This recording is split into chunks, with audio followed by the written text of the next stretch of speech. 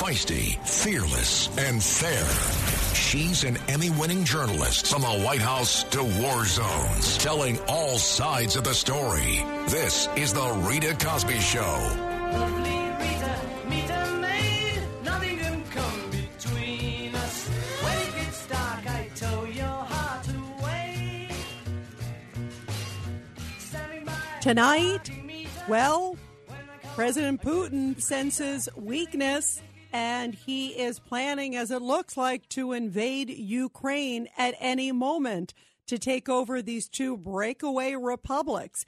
And it is not surprising news, but to many people, it's like, wow, he didn't wait. Many people were suspecting he might do it at the end of the Olympics. And boy, the Olympics were done, and it was like, okay, they're done. Now we're ready. So you can clearly tell that he is working with China, and you can tell that he thinks that this president of the United States and others are not going to basically do anything to stop him.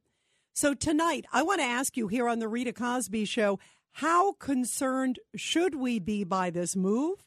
It looks like, obviously, it's the start of a mass invasion of Ukraine by President Putin. He announced it, and he put it out in a document that he was basically saying just a few months ago of his plan, saying that the fall of the Soviet Union was the biggest catastrophe, essentially, of the 20th century.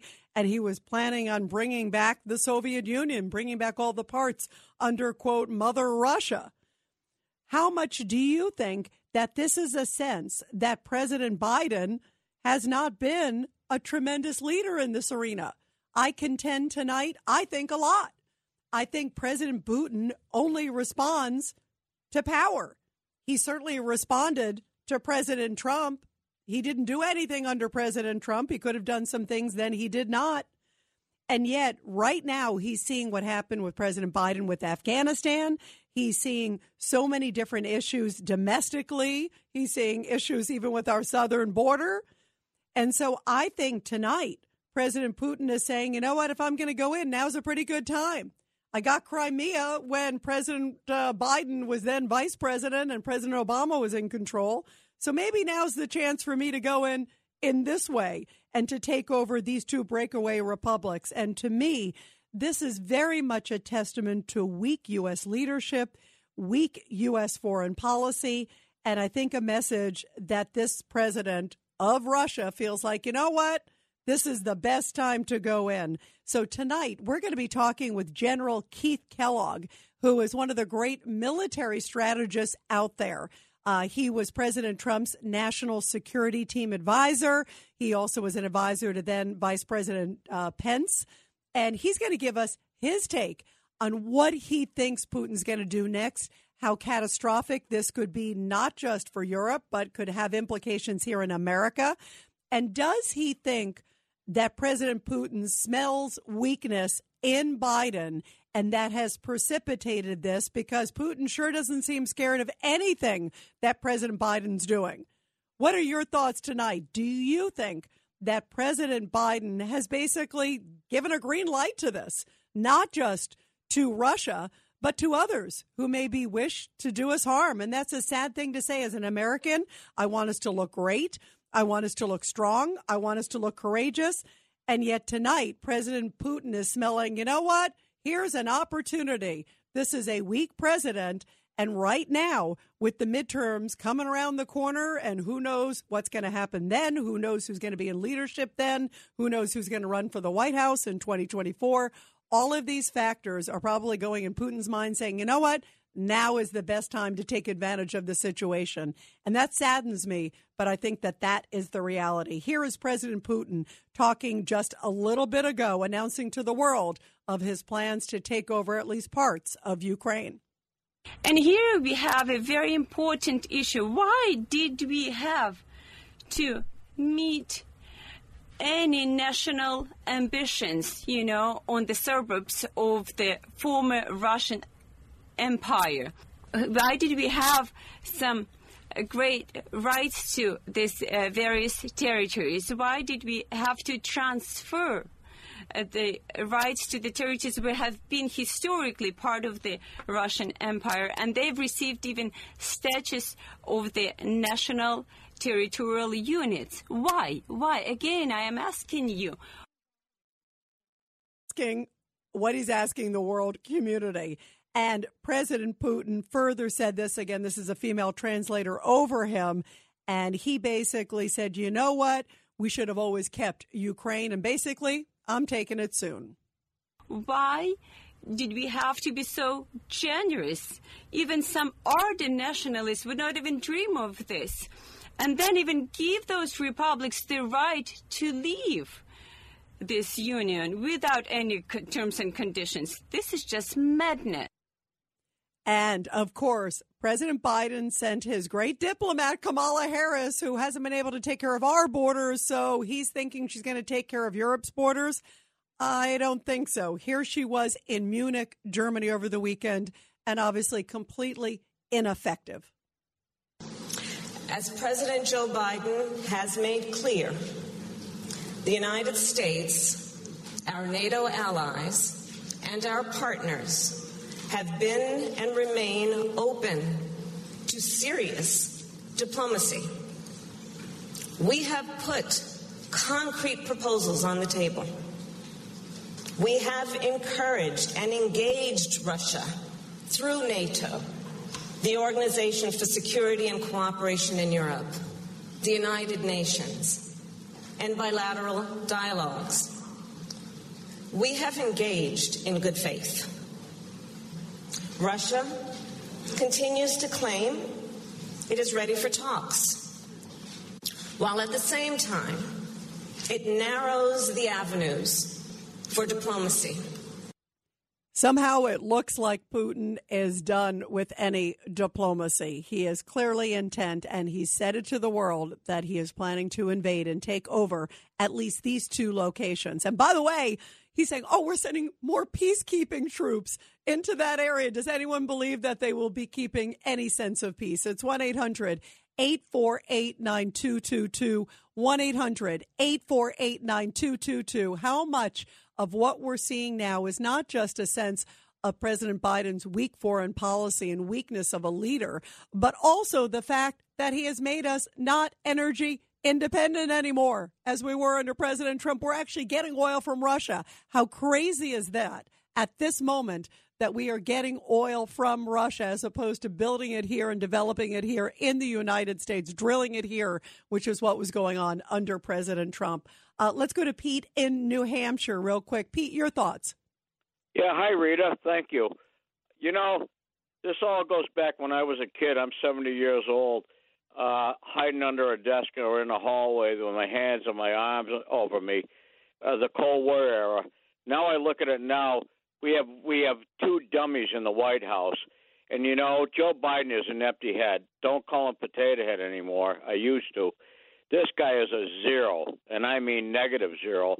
And she is nothing but a laughing hyena. And you know what, Pete? And you know what? Your point, Pete, because the world leaders see that. And sadly, those who wish to do us harm and the world harm and are looking to do these provocations and invasions like Putin has now laid out, it shows how important it is to have a key person in the White House. When we come back, we're going to talk to General Keith Kellogg, Trump's national security advisor, and get his take. It's the Rita Cosby Show.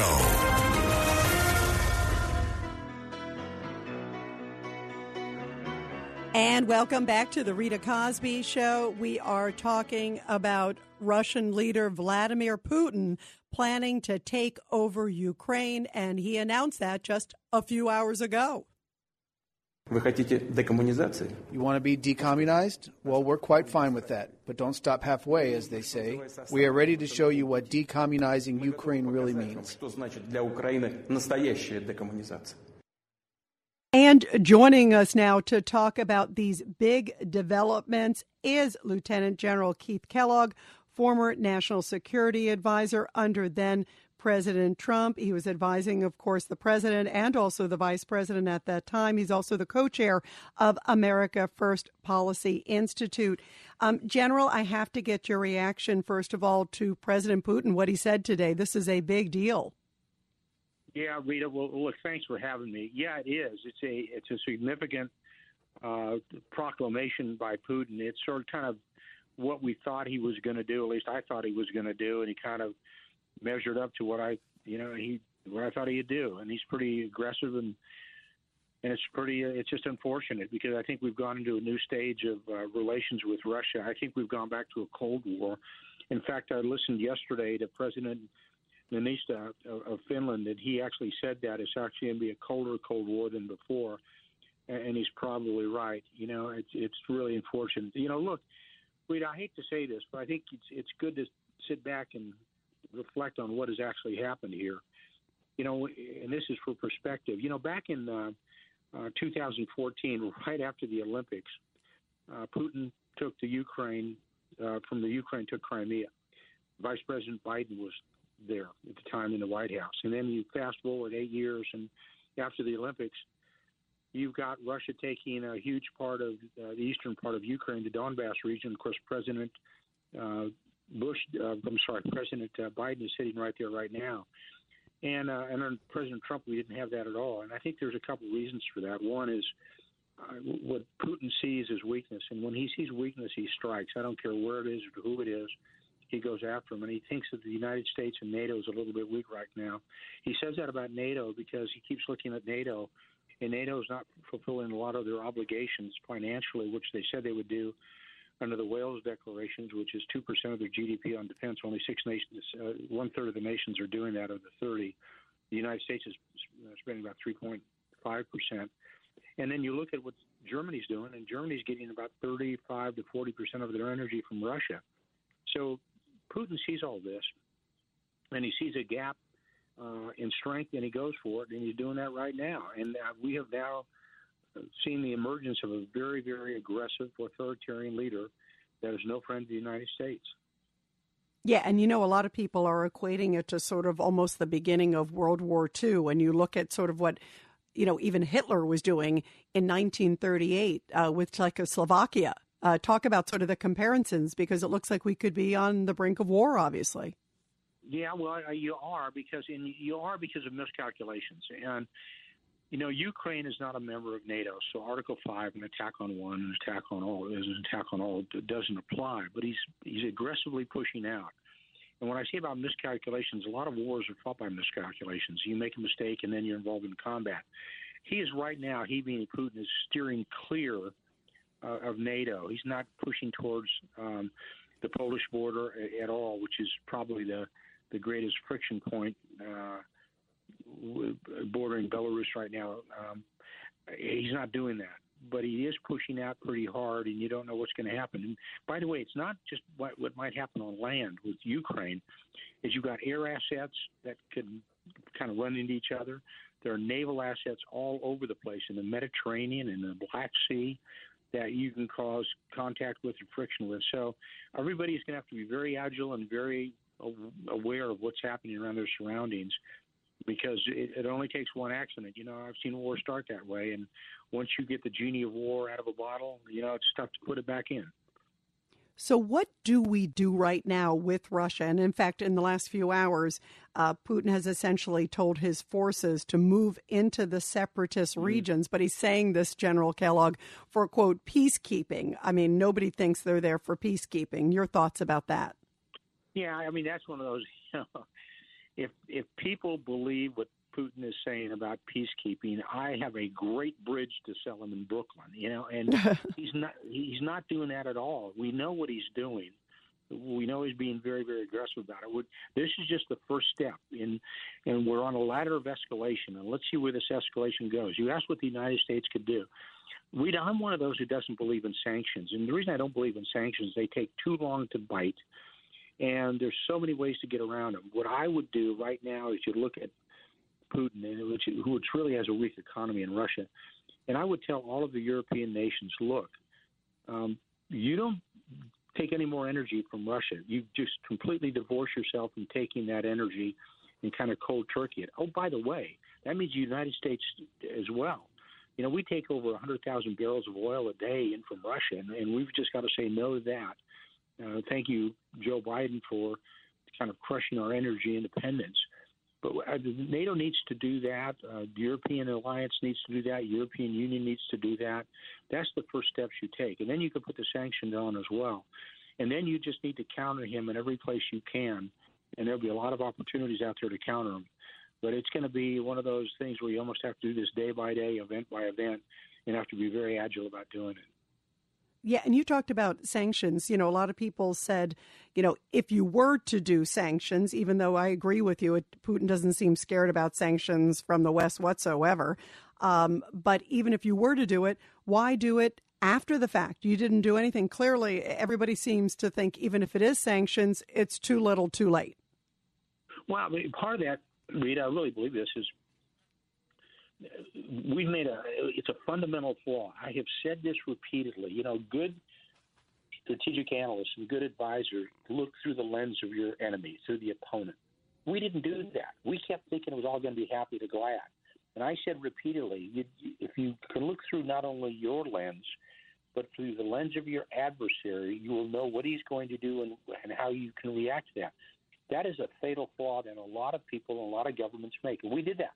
We didn't think he was really serious. You know, when you look at his proclamations and what he said and what he's written and what his speeches, this was so obvious this is what he was going to do. And everybody kind of said, oh, he's not going to do it. He's not going to do it. But yeah, he is. And he did it. And we the West, made a huge mistake of underplaying it. You know, one thing about Trump, remember, this didn't happen for 4 years under Trump. And part of the reason for that is Trump would pick up the phone and call old Vladimir and talk to him a few times and push back really hard and would show strength to Putin when he needed to show strength to him. I remember the first time we ever fired Tomahawk land attack missiles into Syria after Assad used sarin nerve gas on some of the Syrian population. The airfield that we hit was also occupied by the Russians, and we knew that, and we didn't care. And we told Putin later, you know, we're going to shoot at you. If you're there, we're going to come after you if you make a mistake. So don't do that. We did it a few years later also in northern Syria when we killed about 200 mercenaries that came out of the Wagner Group, which is a Russian mercenary group. And when they said they weren't involved in contact with Americans, they were. So we killed a lot of them. And we told Putin later, we told you not to do it. You did it. And you're going to pay the price. And the president would pick up the phone and tell Putin that.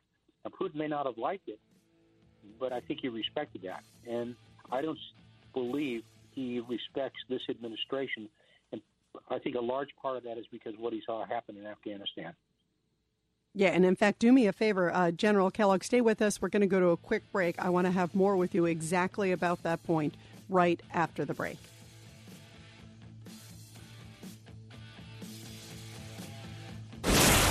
Rita Cosby is on.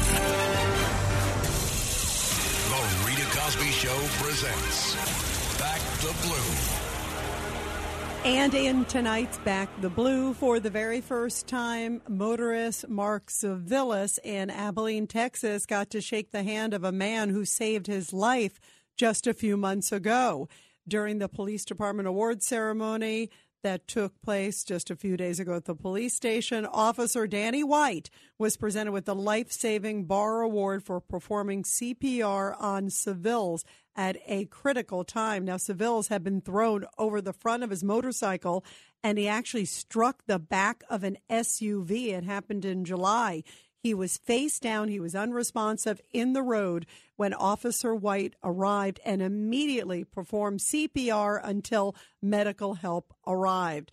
He was in such bad shape that when Civil's father came to the police station a week after the crash to get more information, they had him listed as deceased. Amazingly, he survived, and many credit the quick thinking of Officer Danny White and his quick medical attention that he was able to do. And how great that this survivor was able to meet his hero, Officer Danny White. And bravo to that officer and so many officers who every day are there at the right place at the right time to save so many lives. Well, many lives are definitely in danger now in Ukraine, and Putin made no uncertain terms today, basically saying in an announcement to the world that he's going in. He basically said that there are two breakaway republics, and that's sort of the start of it all. They belong to Russia, and guess what? I'm taking them. And he's also looking at the tea leaves right now.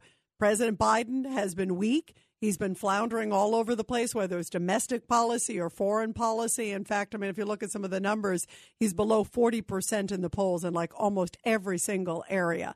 And so what does he do? He sends Kamala Harris to Munich as if she's going to be the great world negotiator. And Cackles was over there over the weekend, you know, cackling and laughing it up and having a good old time. And poor President Zelensky's like, is someone going to do something? My country's about to be invaded. And sure enough, Putin announced it today that they are going to take these republics. And he said they're part of Mother Russia. And he also said that he's going to send in, quote, peacekeeping forces in the next few hours. Does anybody believe that they are peacekeeping forces? Boy, is this a time where we need to have strong American leadership, not what we're seeing right now. And just a few hours ago, Pentagon spokesperson John Kirby talked about how this invasion is probably going to happen possibly in the next few minutes or next few days. I mean, we've been saying for a long time now, John, that a Russian attack could come any day now. Well, today might be that day, and we hope that's not the case, which is why we continue to exhaust every possible diplomatic option here going forward. The president once again yesterday saying he's willing to sit down and talk to Mr. Putin about a peaceful way forward here, obviously assuming there's no invasion. So diplomacy is still possible, even though we know that time is running short. We're still going to exhaust every possibility. And everybody, we are continuing now our discussion with General Keith Kellogg, former National Security Advisor under then President Trump, also worked with Vice President Pence as well. He's also the co-chair of America First Policy Institute. General Kellogg, we were talking about Afghanistan, sort of the weakness and the disastrous withdrawal. How much do you think what's happening right now with President Putin, that he saw sort of a green light, that he smelled weakness because of the way we handle that and other foreign policy matters? Yeah, Rita, I think he saw that, but then it was compounded by the fact that President Biden said two things. He talked about a limited incursion being okay. Remember he said that in a press conference? And yes. Then he said we're not going to put any U.S. troops on the ground inside Ukraine, which is a good call, but you leave some strategic ambiguity there. You never say exactly what you're going to do or not going to do, but you leave the other side guessing. Well, he didn't leave Putin any guesswork at all. He said this is not going to happen, and kind of now what are you going to do? And if you look at about the comment that came out of the White House this afternoon, it's kind of a pretty weak comment. This is one of those where if you're President Biden, you bring everybody together tonight, if you had to, on a giant secure VTC call out of the Situation Room, and you talk to all your NATO alliance, and you start talking to them and saying, hey, this is what we're going to do, this is what we need to do. You don't see that happening. Look, when Putin said he was going to take over the Donbass region today, who did he call? He called Chancellor Scholz of Germany. He called President Macron of France. Who did he not call? Didn't call Joe Biden. That kind of sends a message. Now, I know why he did it, because they were both part of what's called the Normandy format, which is that they were supposed to solve this problem in the Donbass region, and they didn't do it under the Minsk Accord, so he called them. But he didn't pick up the phone and call the other adversary, the United States of America, just ignored it. He kind of sent a subtle message on that one. That's a great point, because right, he didn't call him. And then we saw Kamala Harris over in Munich over the weekend, and there wasn't anything, I think, where people were listening that said, gosh, that's going to really scare Putin. I didn't hear anything. And meanwhile, you saw President Zelensky of Ukraine pleading, please take some action now, please take action now. And here we are. Yeah. I would ask people to be very objective about this. Play back what Vice President Harris said in Munich. And if you can understand what she said, please tell me, write it to me. Yeah, I was going to say, was she the person to be deciding diplomacy, General? I mean, it didn't seem like she's the one to be figuring out world borders when she can't even figure out our own border. Yeah, well, that's one of those where she was supposed to be handling the Ukraine crisis. I said, dear God, don't give her any more control over any more crises that we have. We really got a problem, going forward. And then she just doesn't do smart things. I just saw just in the last hour the fact that the American ambassador to Germany, our ambassador, wanted to ride back to D.C. from her on Air Force Two, and they wouldn't even give her a seat on Air Force Two. That would never have happened under Vice President Pence. You know, if an ambassador wanted a ride going somewhere, somebody from our team would have been kicked off the airplane. I said, what is everybody doing here? It just makes no sense to me. You know, I have to ask you, speaking of sense, because how we got to this moment, because we may feel it at the gas pumps as a result of this. And much of this is this, as you just talked about before, it's this energy independence move from there to energy dependence. You saw it with President Trump. You were right there. He very much saw energy independence in America as leverage, as a chit, as something that could be used as force and a message to people like President Putin. Here we are. President Biden, cancels the Keystone Pipeline. As you talked about, also, we're relying on Russian oil. I mean, this is unbelievable. Yeah, I think the next time somebody goes to fill up their car with gas and you look at the price, I hope they say to themselves, I'll take mean tweets right now. Thank you very much. Because this is what happened. We said this was going to happen, and it happened. We were energy independent. We were an exporter of energy as well, and now look where we're at. And now I'm around, I don't know about your neighborhood, but I just saw $4.75 gas. And my brother, who happens to live in California, says, don't talk to me about gas prices. It's $7 out here. So here we go. Wow, scary times. And again, it didn't have to be this way. And boy, as you talk about different leadership under President Trump than what we're seeing now, right, General? Absolutely, Rita. I mean, I say that, and I'm sure some people will say, oh, well, he's a Trump guy, and this is what he's saying. No, I said, look, just look at what's happened for perspective and think your way through it, and then ask yourself the hard question, what caused this to happen? And I believe a lot of this is because of leadership and the lack thereof. Scary times ahead, boy, and it could be very, very dangerous. Well, thank you so much for being with us. We so appreciate your insight, General Keith Kellogg. Thank you so much for being here on The Rita Cosby Show. Thanks, Rita. Thanks for having me. Great perspective and so many points, and talking about the image of weakness to the rest of the world and its impact, not just on the disastrous withdrawal of Afghanistan, but so many different areas, opens the idea to weakness. And this is why you need a strong U.S. president to be leading not just America, but really sending a signal to the world. And I think that this is a perfect example of how weakness opens invasion, opens many other doors, and it is a huge concern. And the fact that Kamala Harris, who hasn't been able to do a lot of different things with this administration that they put it in charge of, is now in charge of world diplomacy, that is a very scary premise. 1-800-848-9222, 1-800-848-9222. Let's go to Steve in Pearl River. Steve, your thoughts about all of this. Go ahead, my friend. Hi, Rita. Well, you know what? I have to disagree with the general, with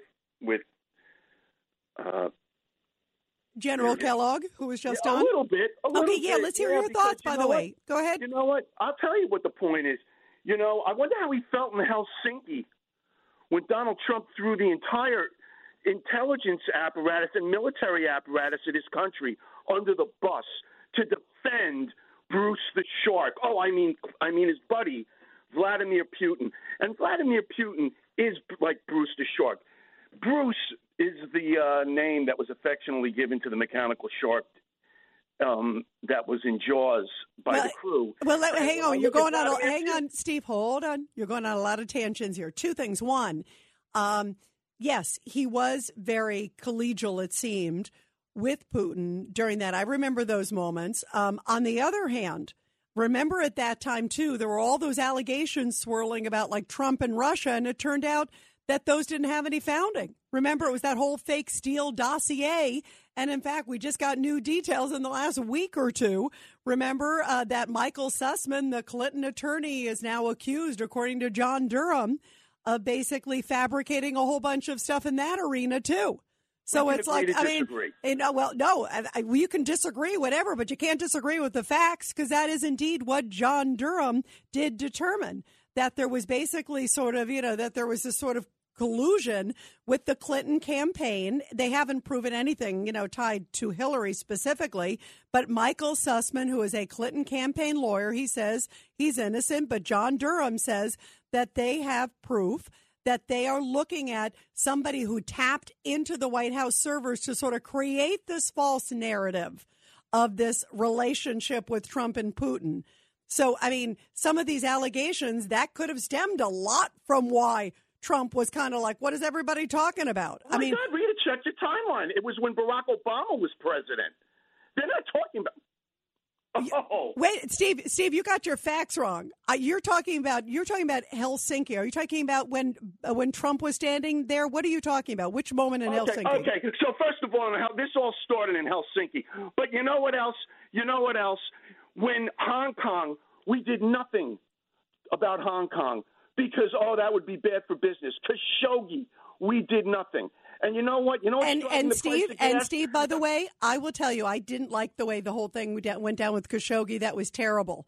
But speaking of Hong Kong, I don't see President Biden going over there and condemning him and his buddy LeBron James and those guys. They seem very happy to do business in China.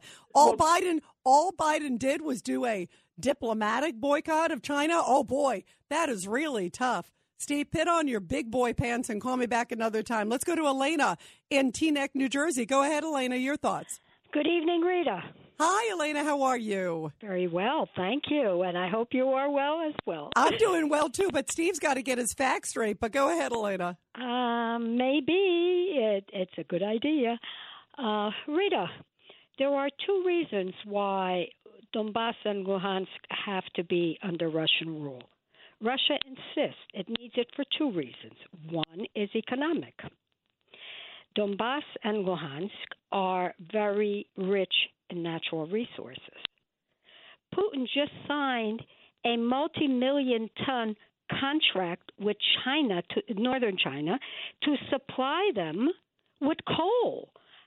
Some of it is going to come out of those regions. Yeah, absolutely. And by the way, they have always also, in the last at least number of years, had many Russian separatists in that area. Remember? So he also feels like he's saying, well, wait a minute, there's still a lot of Russian separatists. He believes that those are two vulnerable areas because there's Russian sympathies in those two areas.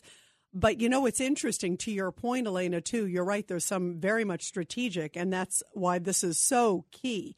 And you know what's fascinating, Elena? So far, the only sanctions that the White House has really sort of talked about as of yet is basically sanctioning those two areas of Ukraine, which are basically, the Russian. So it's basically sanctions of Ukraine, but not of Russia yet. He's talking about going after those two areas and saying, okay, well, no one should be doing business there. Nobody should be doing certain things there. I mean, give me a break. What about going after Vladimir Putin? So far, he has not done that. But you hit it on the head. So much of this, which is why I never understood why on day one, President Biden canceled the Keystone Pipeline, and then why he proceeded to basically give the green light to Nord Stream 2. That's that big pipeline through Europe, which now he still swears will not take foot. That he'll do everything he can, even though Germany's kind of like, well, we get a lot of oil from Russia. There's definitely shades of gray. But so much of this, as you point out, is energy, oil, coal, all of that. Elena, great comments as always. We're going to continue with your calls, everybody. I love hearing from all of you, as you can tell. 1-800-848-9222, 1-800-848-9222. Has President Biden's weakness opened the door here for the invasion of Ukraine, and will it have enormous repercussions in history? 1-800-848-9222. This is the Rita Cosby Show.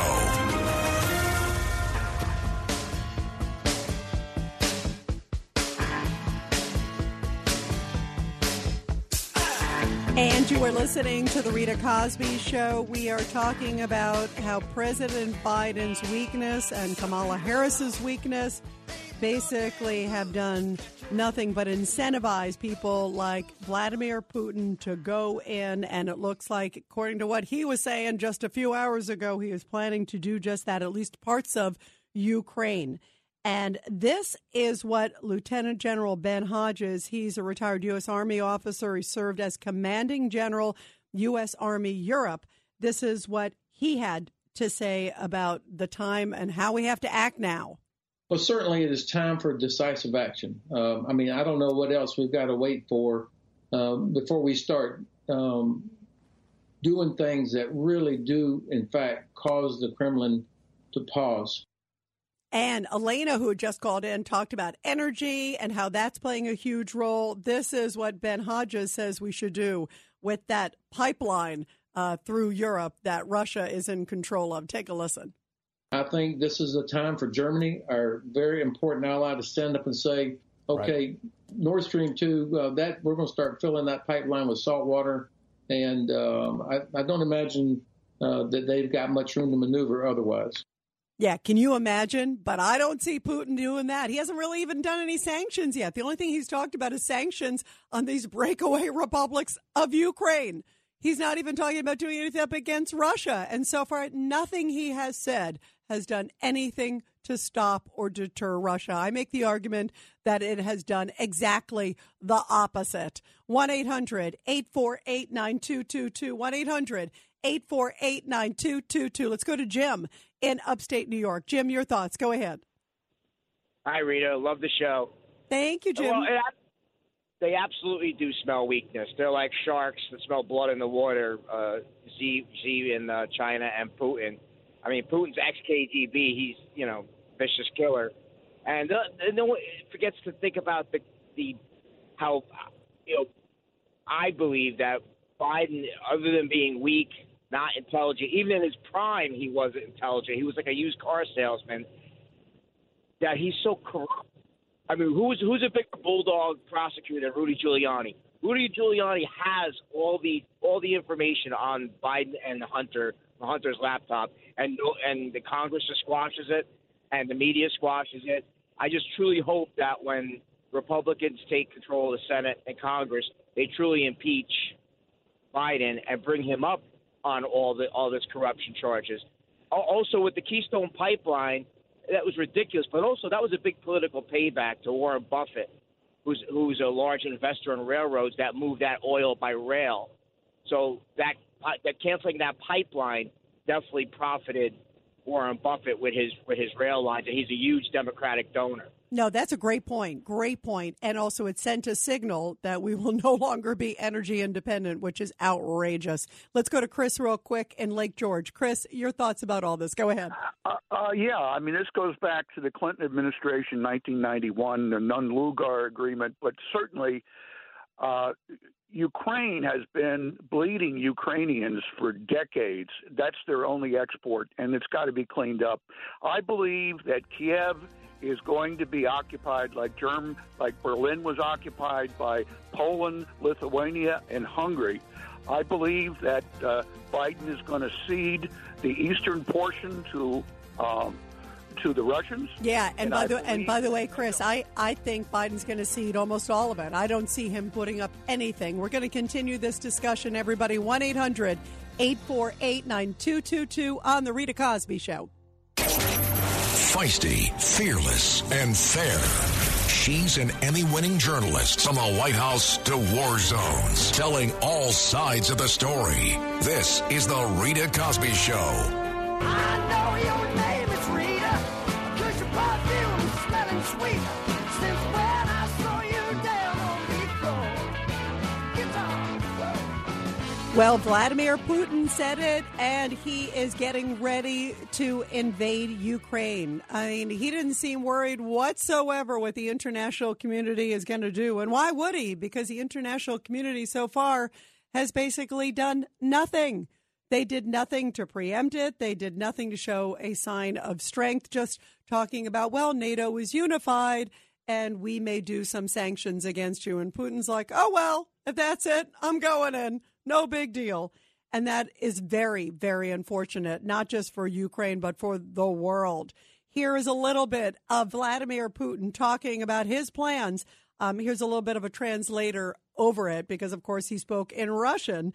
But here is where he talked about taking over some of those regions, in particular the areas with these Russian separatists, And he said there's nothing really holding him back. And he says they belong to Mother Russia. The goal of our meeting today is to listen to our colleagues and map out our next moves in the matter of the request to Russia by the leaders of the Donetsk and Luhansk People's Republic asking to recognize their sovereignty. Right, that they're asking to recognize sovereignty. And he's so nice that he's going to oblige and take them over. Isn't that wonderful? Saying that he's going to send in peacekeeping troops in the next possibly few hours, which is just amazing. And in fact, right now, they're said to be just like 2 or 3 miles from the border of Ukraine. So this is really scary stuff, you guys, and why we need to have great leadership at the helm of the United States and have leadership of strength that people will understand, particularly tyrants in the world. Because don't you think that Kim Jong-un is watching that? Don't you think that the leader of Iran is watching it? Don't you think that Xi Jinping of China is watching it now that the Olympics are behind him? I think they're all watching this very closely and saying, gosh, maybe this is the time to go into Taiwan. Maybe this is the time to get something even better than the Iranian nuclear deal, which was such a win for Iran under President Obama. So, boy, are things different than they were under President Trump. Here is Rebecca Heinrichs. She's a military strategist. She's a member of the Hudson Institute. And this is what she had to say when she heard the news of Putin announcing to the world that he's taking over at least part of Ukraine. Vladimir Putin is the one who's calling all the shots. He holds all the cards. And it's getting to the point where it's actually embarrassing to watch all of these heads of state going to him desperate for some kind of diplomatic solution when it's totally clear to anybody watching this that Vladimir Putin's not interested in a peaceful diplomatic solution. His demands are outrageous, 150,000 plus troops, of course, on the border. And the other thing, too, is there's already cause right now to implement some sanctions. Belarus has already said that they want Russia to leave. Russia's not leaving. You have cyber attacks ongoing against Ukrainian targets. And so many of these sanctions that the Biden administration is threatening to impose if there is further invasion are sanctions that they themselves have already relieved. And so there should already be heavy sanctions in place for what the Russians have already done. That would demonstrate seriousness, some resolve, and those sanctions can only accelerate as the Russians accelerate their aggression. That's what we should be doing. The Russians understand strength and power. And they're not seeing either from this administration, I contend. What do you think, everybody? 1-800-848-9222. 1-800-848-9222. By the way, also coming up later in the show, we have our special Support Our Heroes segment where we always give a shout out to our men and women in uniform. And by the way, thousands of them are now right around that flank around Ukraine, a number of them in Poland, some in Romania and elsewhere. Just keeping an eye on things because things could get extremely volatile. So always keep our thoughts and prayers with our great men and women in uniform. And they get called at a moment's notice sometimes to some very difficult parts of the world. And also we're going to talk about crime in New York City and other major cities across the country. What role do soft on crime Democratic DAs and others play in this process? And boy, what a violent weekend it was in New York City, for example, and Atlanta and a number of others. We're going to talk about that later on here on The Rita Cosby Show. Meantime, things are extremely dangerous with Ukraine and Putin announcing to the world that, guess what, he's going to take over these at least 2 breakaway republics. That's for starters. Does anybody think he's going to stop there? And are you seeing anything that this administration has said or done that could have prevented it? I'm not seeing anything that they have done that actually sent a message of don't you dare cross that line or else. There was never that message. It was only like, well, if it's a minor incursion, well, then maybe we won't do anything.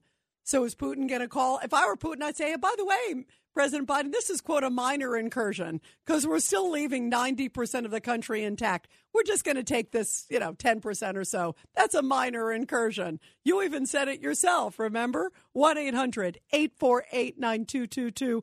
1-800-848-9222. Let's go to Pete in Staten Island. Pete, your thoughts about this. Go ahead, my friend.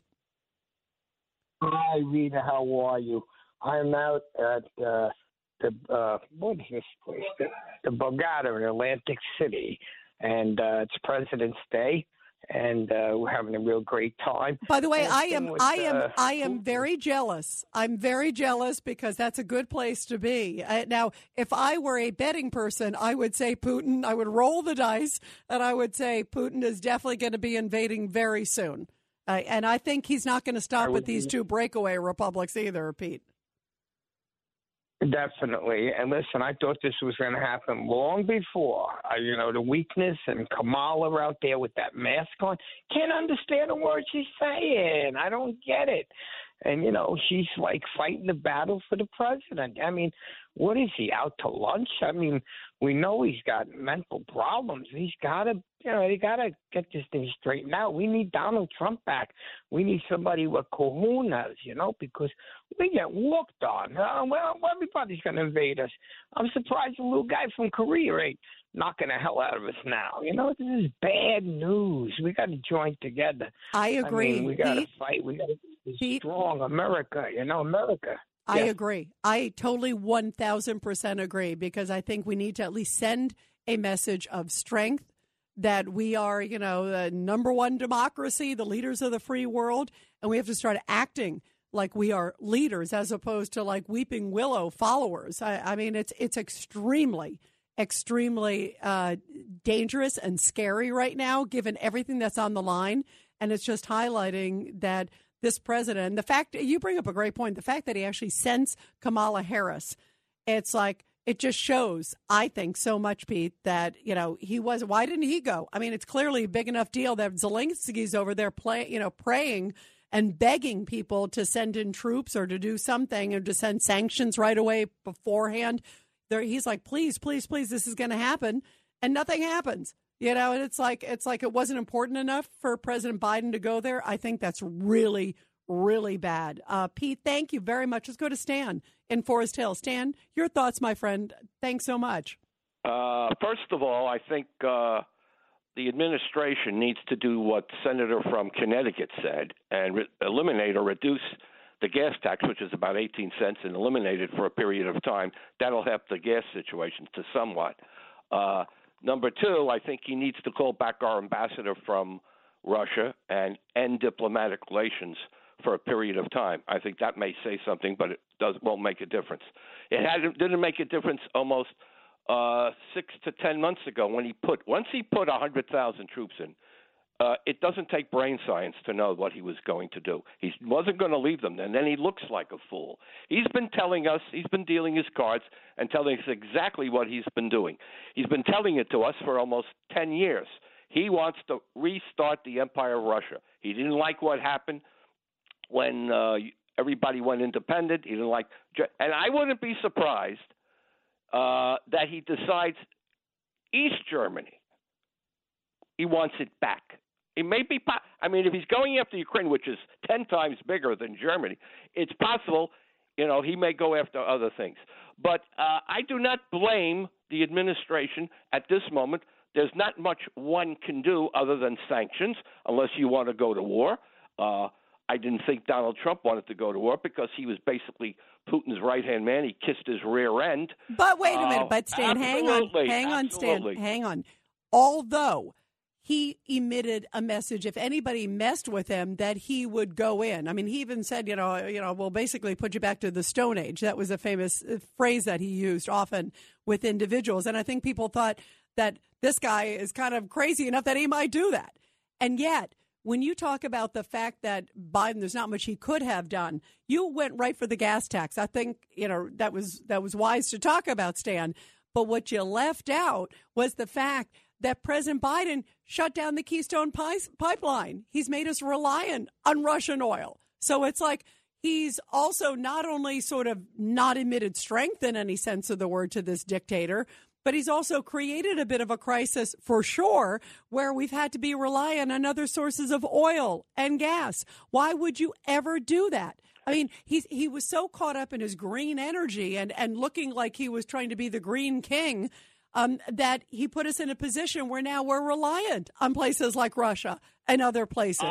Excuse me. I do not believe, and maybe you can tell me, that we take Russian oil. We have never took Russian oil. Oh, yeah, we do. We do. We absolutely do. I've heard we've taken other Saudi Oh, no, oil, we I don't believe we take Russian oil. I promise you $100 we absolutely do, I'll take Stan. the cash. All right. That's a deal, Stan, but we absolutely do. And that's the problem because we take Saudi, as you point out, we take Russian, as you point out. What about the Canadian? You know,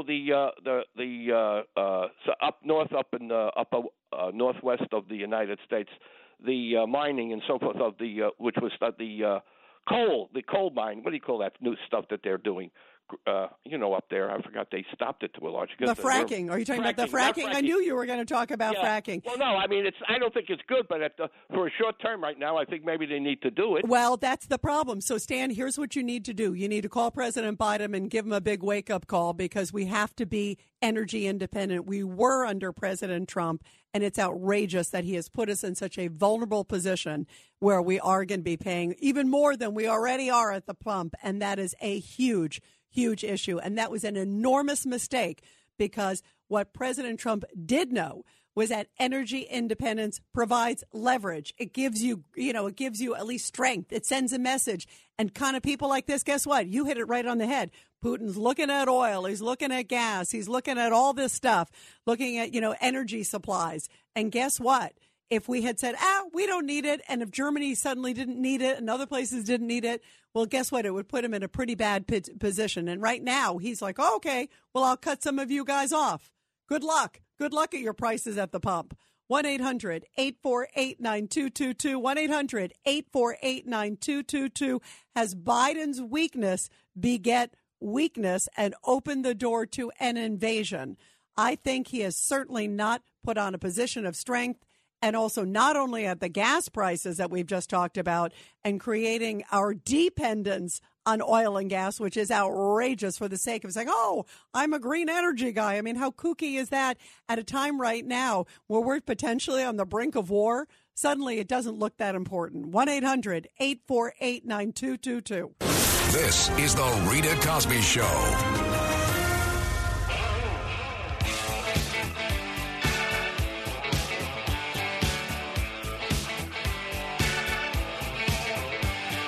And you are listening to the Rita Cosby Show. Well, the great diplomat Kamala Harris was in Munich and basically saying if Putin decides to invade, then they will do something. Meanwhile, Zelensky, the president of Ukraine, saying, do something now. They're about to invade. We'll do it at some point.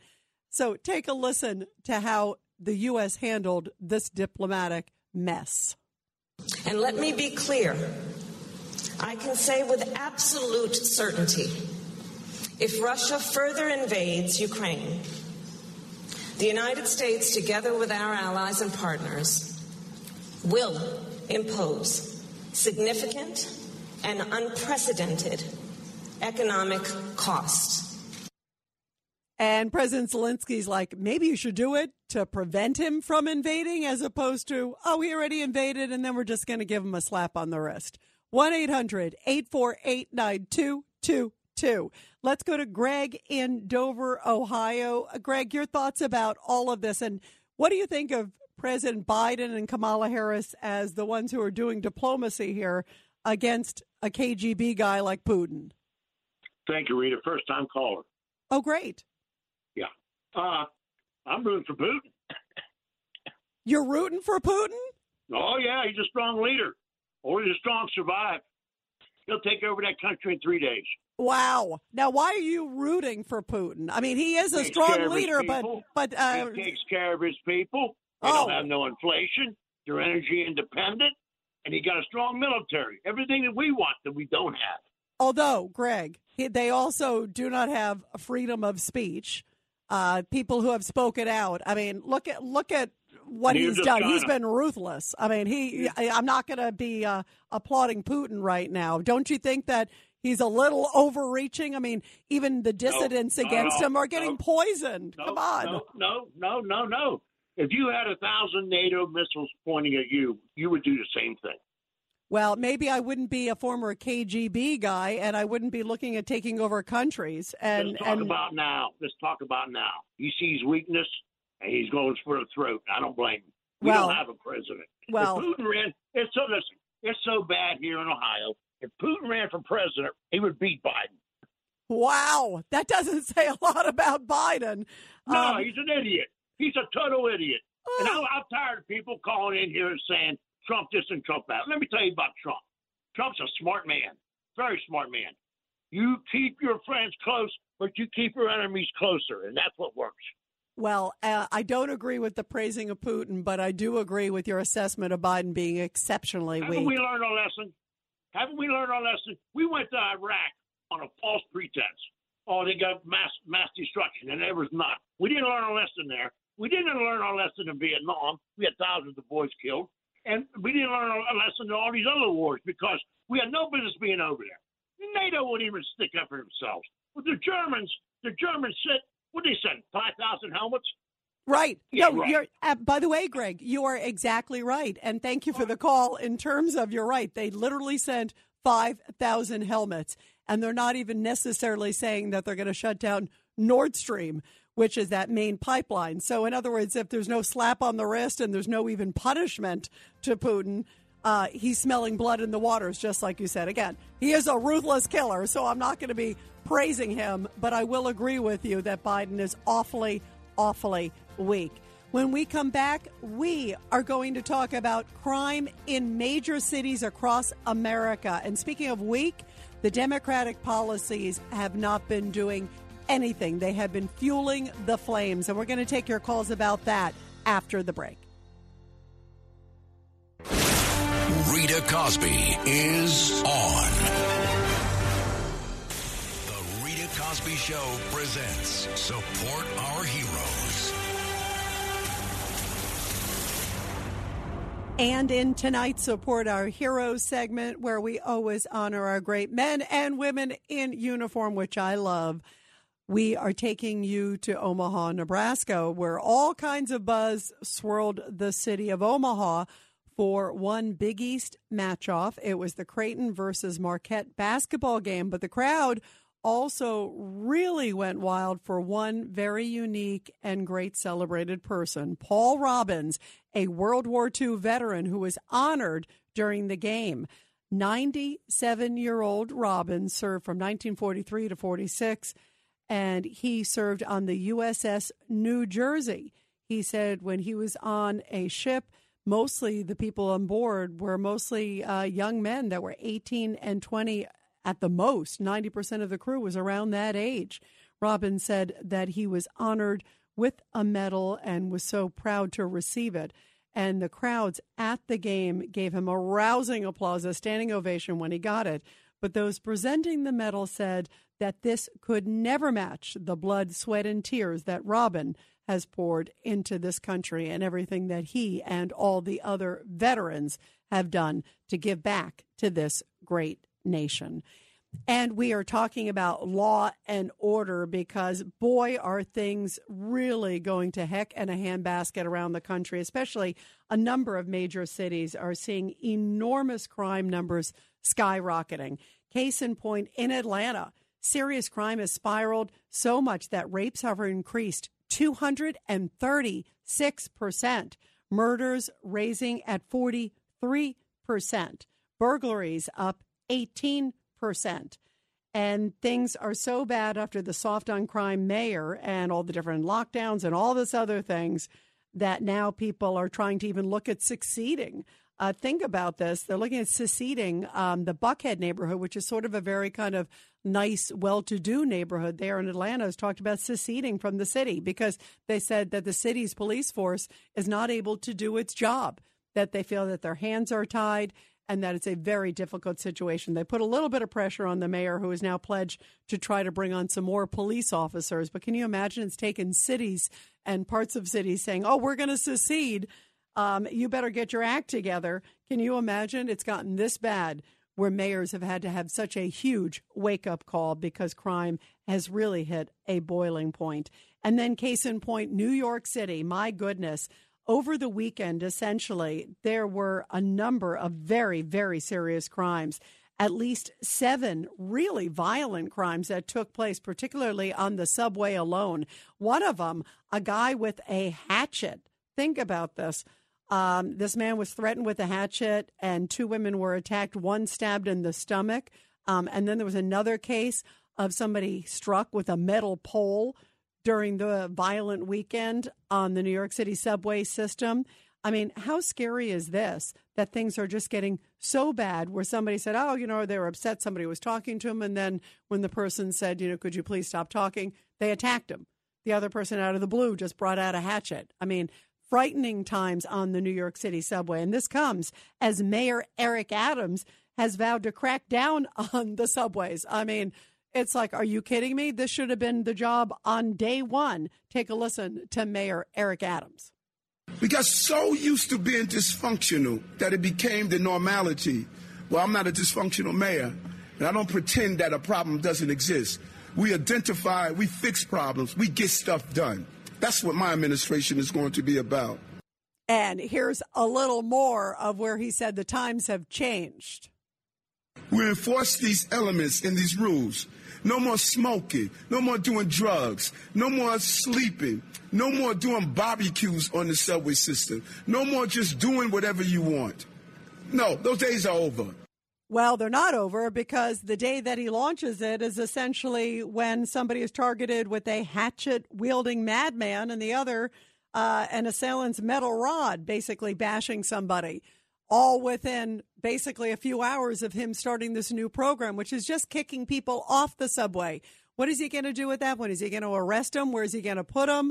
What's he going to do? He seems to be talking still again about mental health. What about getting tough on these people that are striking people over and over again? Don't you think somebody who suddenly brings out a hatchet on the subway is a threat to society?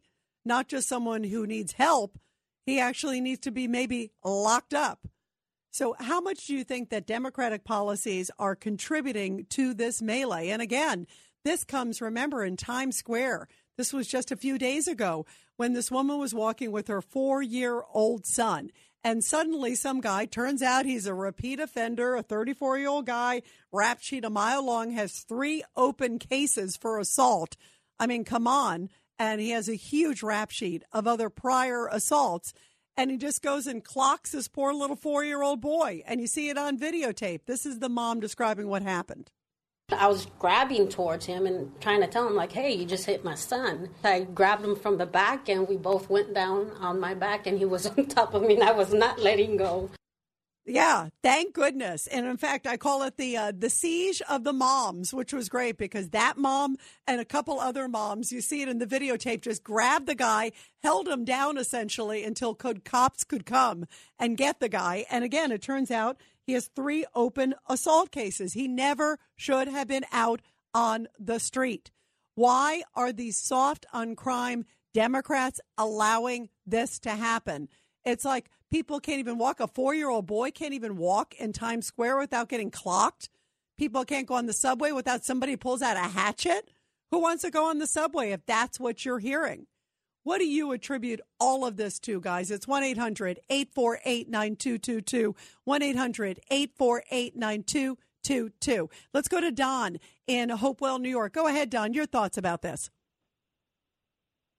Yeah, I think the reason is because when Democrats get in office, they don't do anything.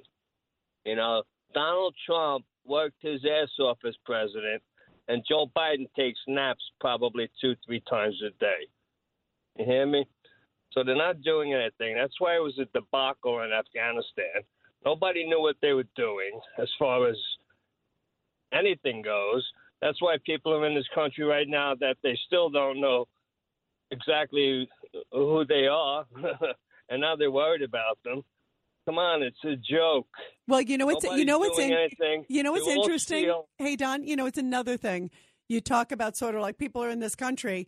You bring up a great point because we've got that wide open border in the South right now. And it's like there's no vetting, there's no checking, there's no nothing, you know. And meanwhile, we were just talking a little bit about how Biden is so tough on Ukraine's borders, but yet our southern border, it's like wide open. Don't worry. And in fact, there was a report just recently about a number of people that have crossed that have a lot of very extensive criminal backgrounds. Those are just the ones we know about. you're right. It's a formula for disaster. And it's like, why would anyone do that to this great country, not put the priorities of safety and security first? What are the other things, too, Don? What about George Soros? What do you think his role is sort of in covering all of these DAs, these soft on crime DAs? What are your thoughts about that, Don? And we're letting it happen. Scary. But that's why people need to speak out and also make sure when they vote that they look at somebody's track record, pure and simple, law and order, 1,000%. Go ahead, Don. Go ahead, real quick, Don. I predict that there'll be another outbreak, and they're going to try to stuff the mailboxes again. That's what I predict is going to happen on the next election. So somehow there'll be something in October. Boy, what a surprise, huh? Right, what I'm talking about. Yeah, right before Election Day, where they try to lock us down and stuff the mailboxes. Wow. That's my prediction. Well, you got to vote for who is going to be tough on law and order and who's going to protect your families. Don, thank you. Great call. Let's go to Bob in Suffolk County. Go ahead, Bob. Your thoughts. You're here on the Rita Cosby Show. Yeah, hi there. Thanks for taking my call. Two things. Crime in the city is out of control. I agree with you 100%. Things are so bad. My family lives in Williamsburg, and it's so bad there. The kids cannot go out and play in the park that's a block away. Wow. It's crazy. You're talking about them playing during daytime hours, that you won't allow them there? Wow. Yes. In addition to that, things are so crazy. It's not just homeless people. You have other people, and I think by only saying it's the homeless people that are doing this is a mistake.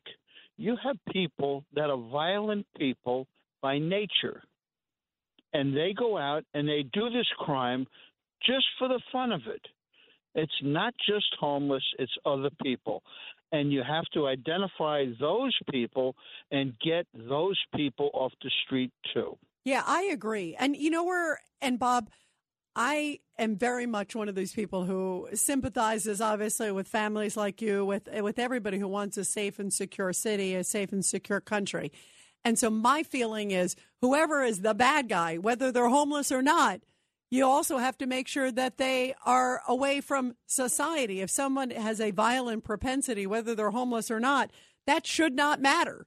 I mean, if they're a threat to society and they have a repeat attack record and a repeat assault record, just like this guy who had bashed the 4-year-old in the head just for the sake of it. I mean, you see the video, he's just kind of walking by, pops the guy in the head, little 4-year-old boy. I mean, unprovoked nothing. It's like the guy is clearly crazy, has 3 open assault cases, has a whole bunch more in his background.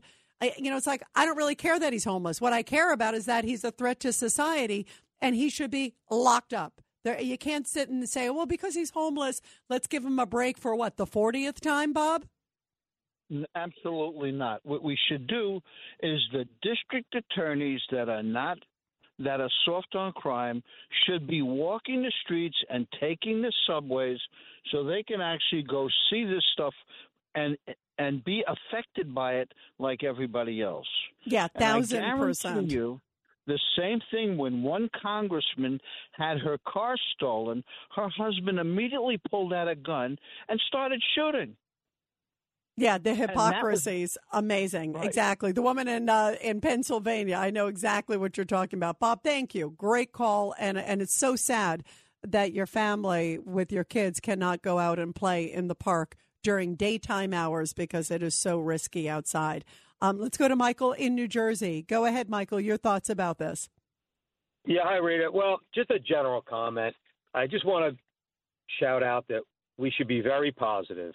Americans, not Republicans, Democrats, we have the right as people when we vote to take back. And it seems like that groundswell is starting. Everybody from the most liberal callers to the guy that called before, I don't know what he was drinking about Yeah, the guy who Putin, thought Putin Trump. was, who liked Putin. Yeah, I was like, all right. I get it. I get it. I get what he means. He sounds like a good American, but He likes way the he was macho. explaining- He likes the macho men who ride on horseback shirtless, I guess, right? That's great. If the guy ever had the opportunity in Russia to call and say about a democratic leader that they wish they could have it, he'd never be heard from again. But that's beside the Right. point, right? Well, did you hear what I said? I said, he gives the opposition basically arsenic. No problem with that, right? Right. But I think we should just be positive. We've got a real opportunity every time we go to the election booth, and let's just be positive. Vote, get it out there, whatever it has to be. We can turn things around. Everything is a pendulum in life, no matter what it is, right? We have the opportunity to bring it back, and we just got to feel it, and be positive, and believe it. Yeah, And look, that's I what love we your have to do. attitude. I love your attitude because we want what's best for this country and best for, all the cities out there. And we want safe cities, most importantly. I mean, that is priority number one. And it doesn't matter if it's a Republican or Democrat, as long as there's someone who is law and order and just cares about giving back and not lip service.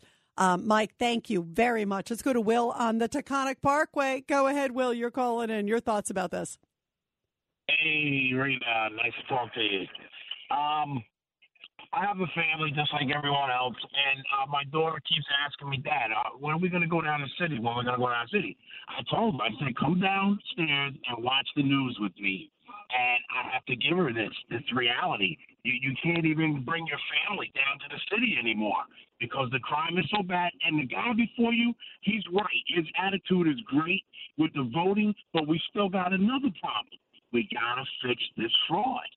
We got to fix the fraud, guys, because if we don't fix the fraud, we're right back to point zero again. Now, let me ask you, Will, real quick, just on your daughter's point, too, because we're talking about crime. I want to hear, did your daughter actually watch the news? And did she go, oh, my gosh, I can't believe how bad it is?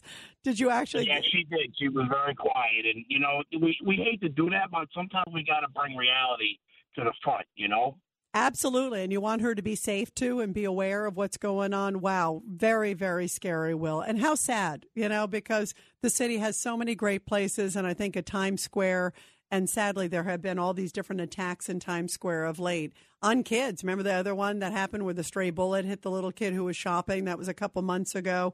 This one, a little kid gets clocked out of the blue. I mean, it's really scary because not only just for people in the area to come visit New York, which, again, I think is such a great city. It has so much diversity. I love New York. I was born in Brooklyn, you guys. I mean, my heart and soul is here. You want it to be a great and safe city. But when you see these headlines, not only are New Yorkers scared, but I have so many friends that are like around the country going, I'd love to visit, but I don't want to come now, or I don't want to be in this area now. It's too scary now. It's too crazy now. And, quite frankly, I don't blame them, given all the things until things turn around, but it's got to require tough love. And Democrats got to have a wake-up call, guys. When we come back, we're going to continue with your calls. What do you attribute all these skyrocketing crime cases in New York and elsewhere, too? And are Democrats getting the message? I don't think all of them are, and it's astounding. Maybe they will in November. 1-800-848-9222. And you're listening to The Rita Cosby Show. It's The Rita Cosby Show.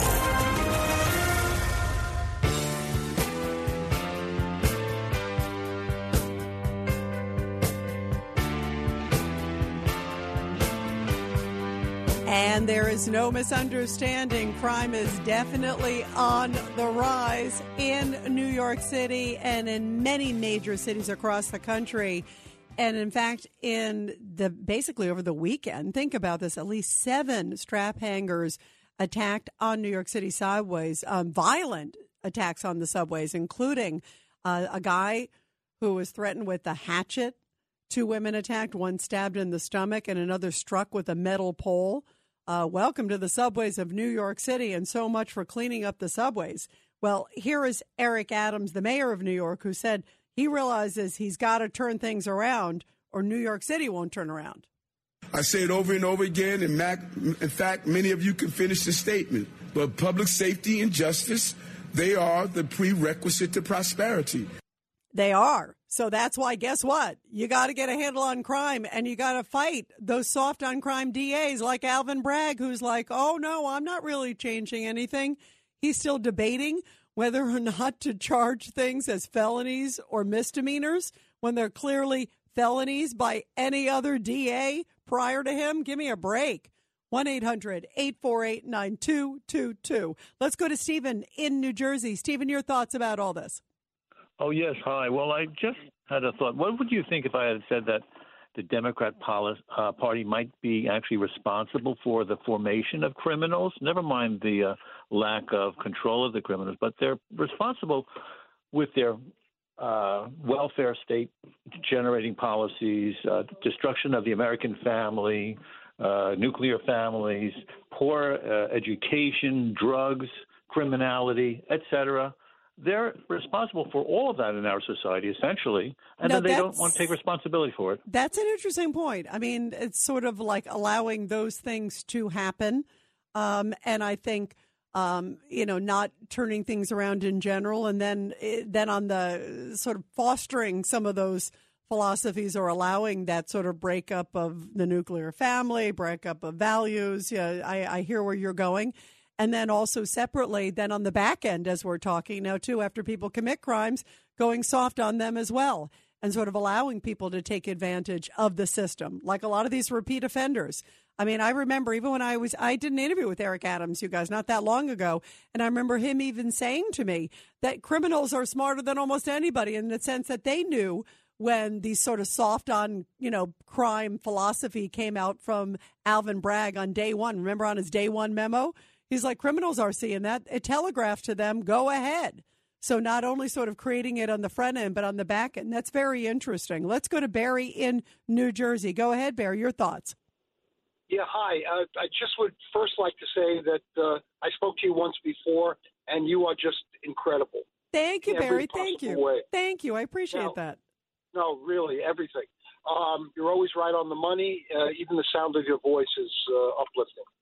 Thank you, Bear. But I wanted to say that I had called really about your first discussion about Biden, and I called at the point where it switched to a crime. Well, I'll give you 10 seconds, real quick, Bear, real quick. Okay, I'm not even going to talk about Biden, but I wanted to say what I said to your screener, that I grew up in Brooklyn, as you said you did, in the Midwood section in the 50s and the 60s, of course, and we never saw anything like what I hear is going on there. Oh, Bear, it is amazing. Do me a favor, Bear. We have a hard break. Call back tomorrow, everybody. We'll talk to you tomorrow. This is Greg Kelly for Priority Gold. What does it mean to be America's precious metals dealer? It means that you're in touch with the hearts and minds of those who love this country, value our freedom, and want to protect the future. Priority Gold is that precious metals dealer. They've helped thousands of Americans back their retirement with solid gold and silver. Call Priority Gold at 888-506-6439. Receive free shipping, free storage, a free investment guide, and one of the best purchase experiences in the industry. Call now or go to PriorityGold.com.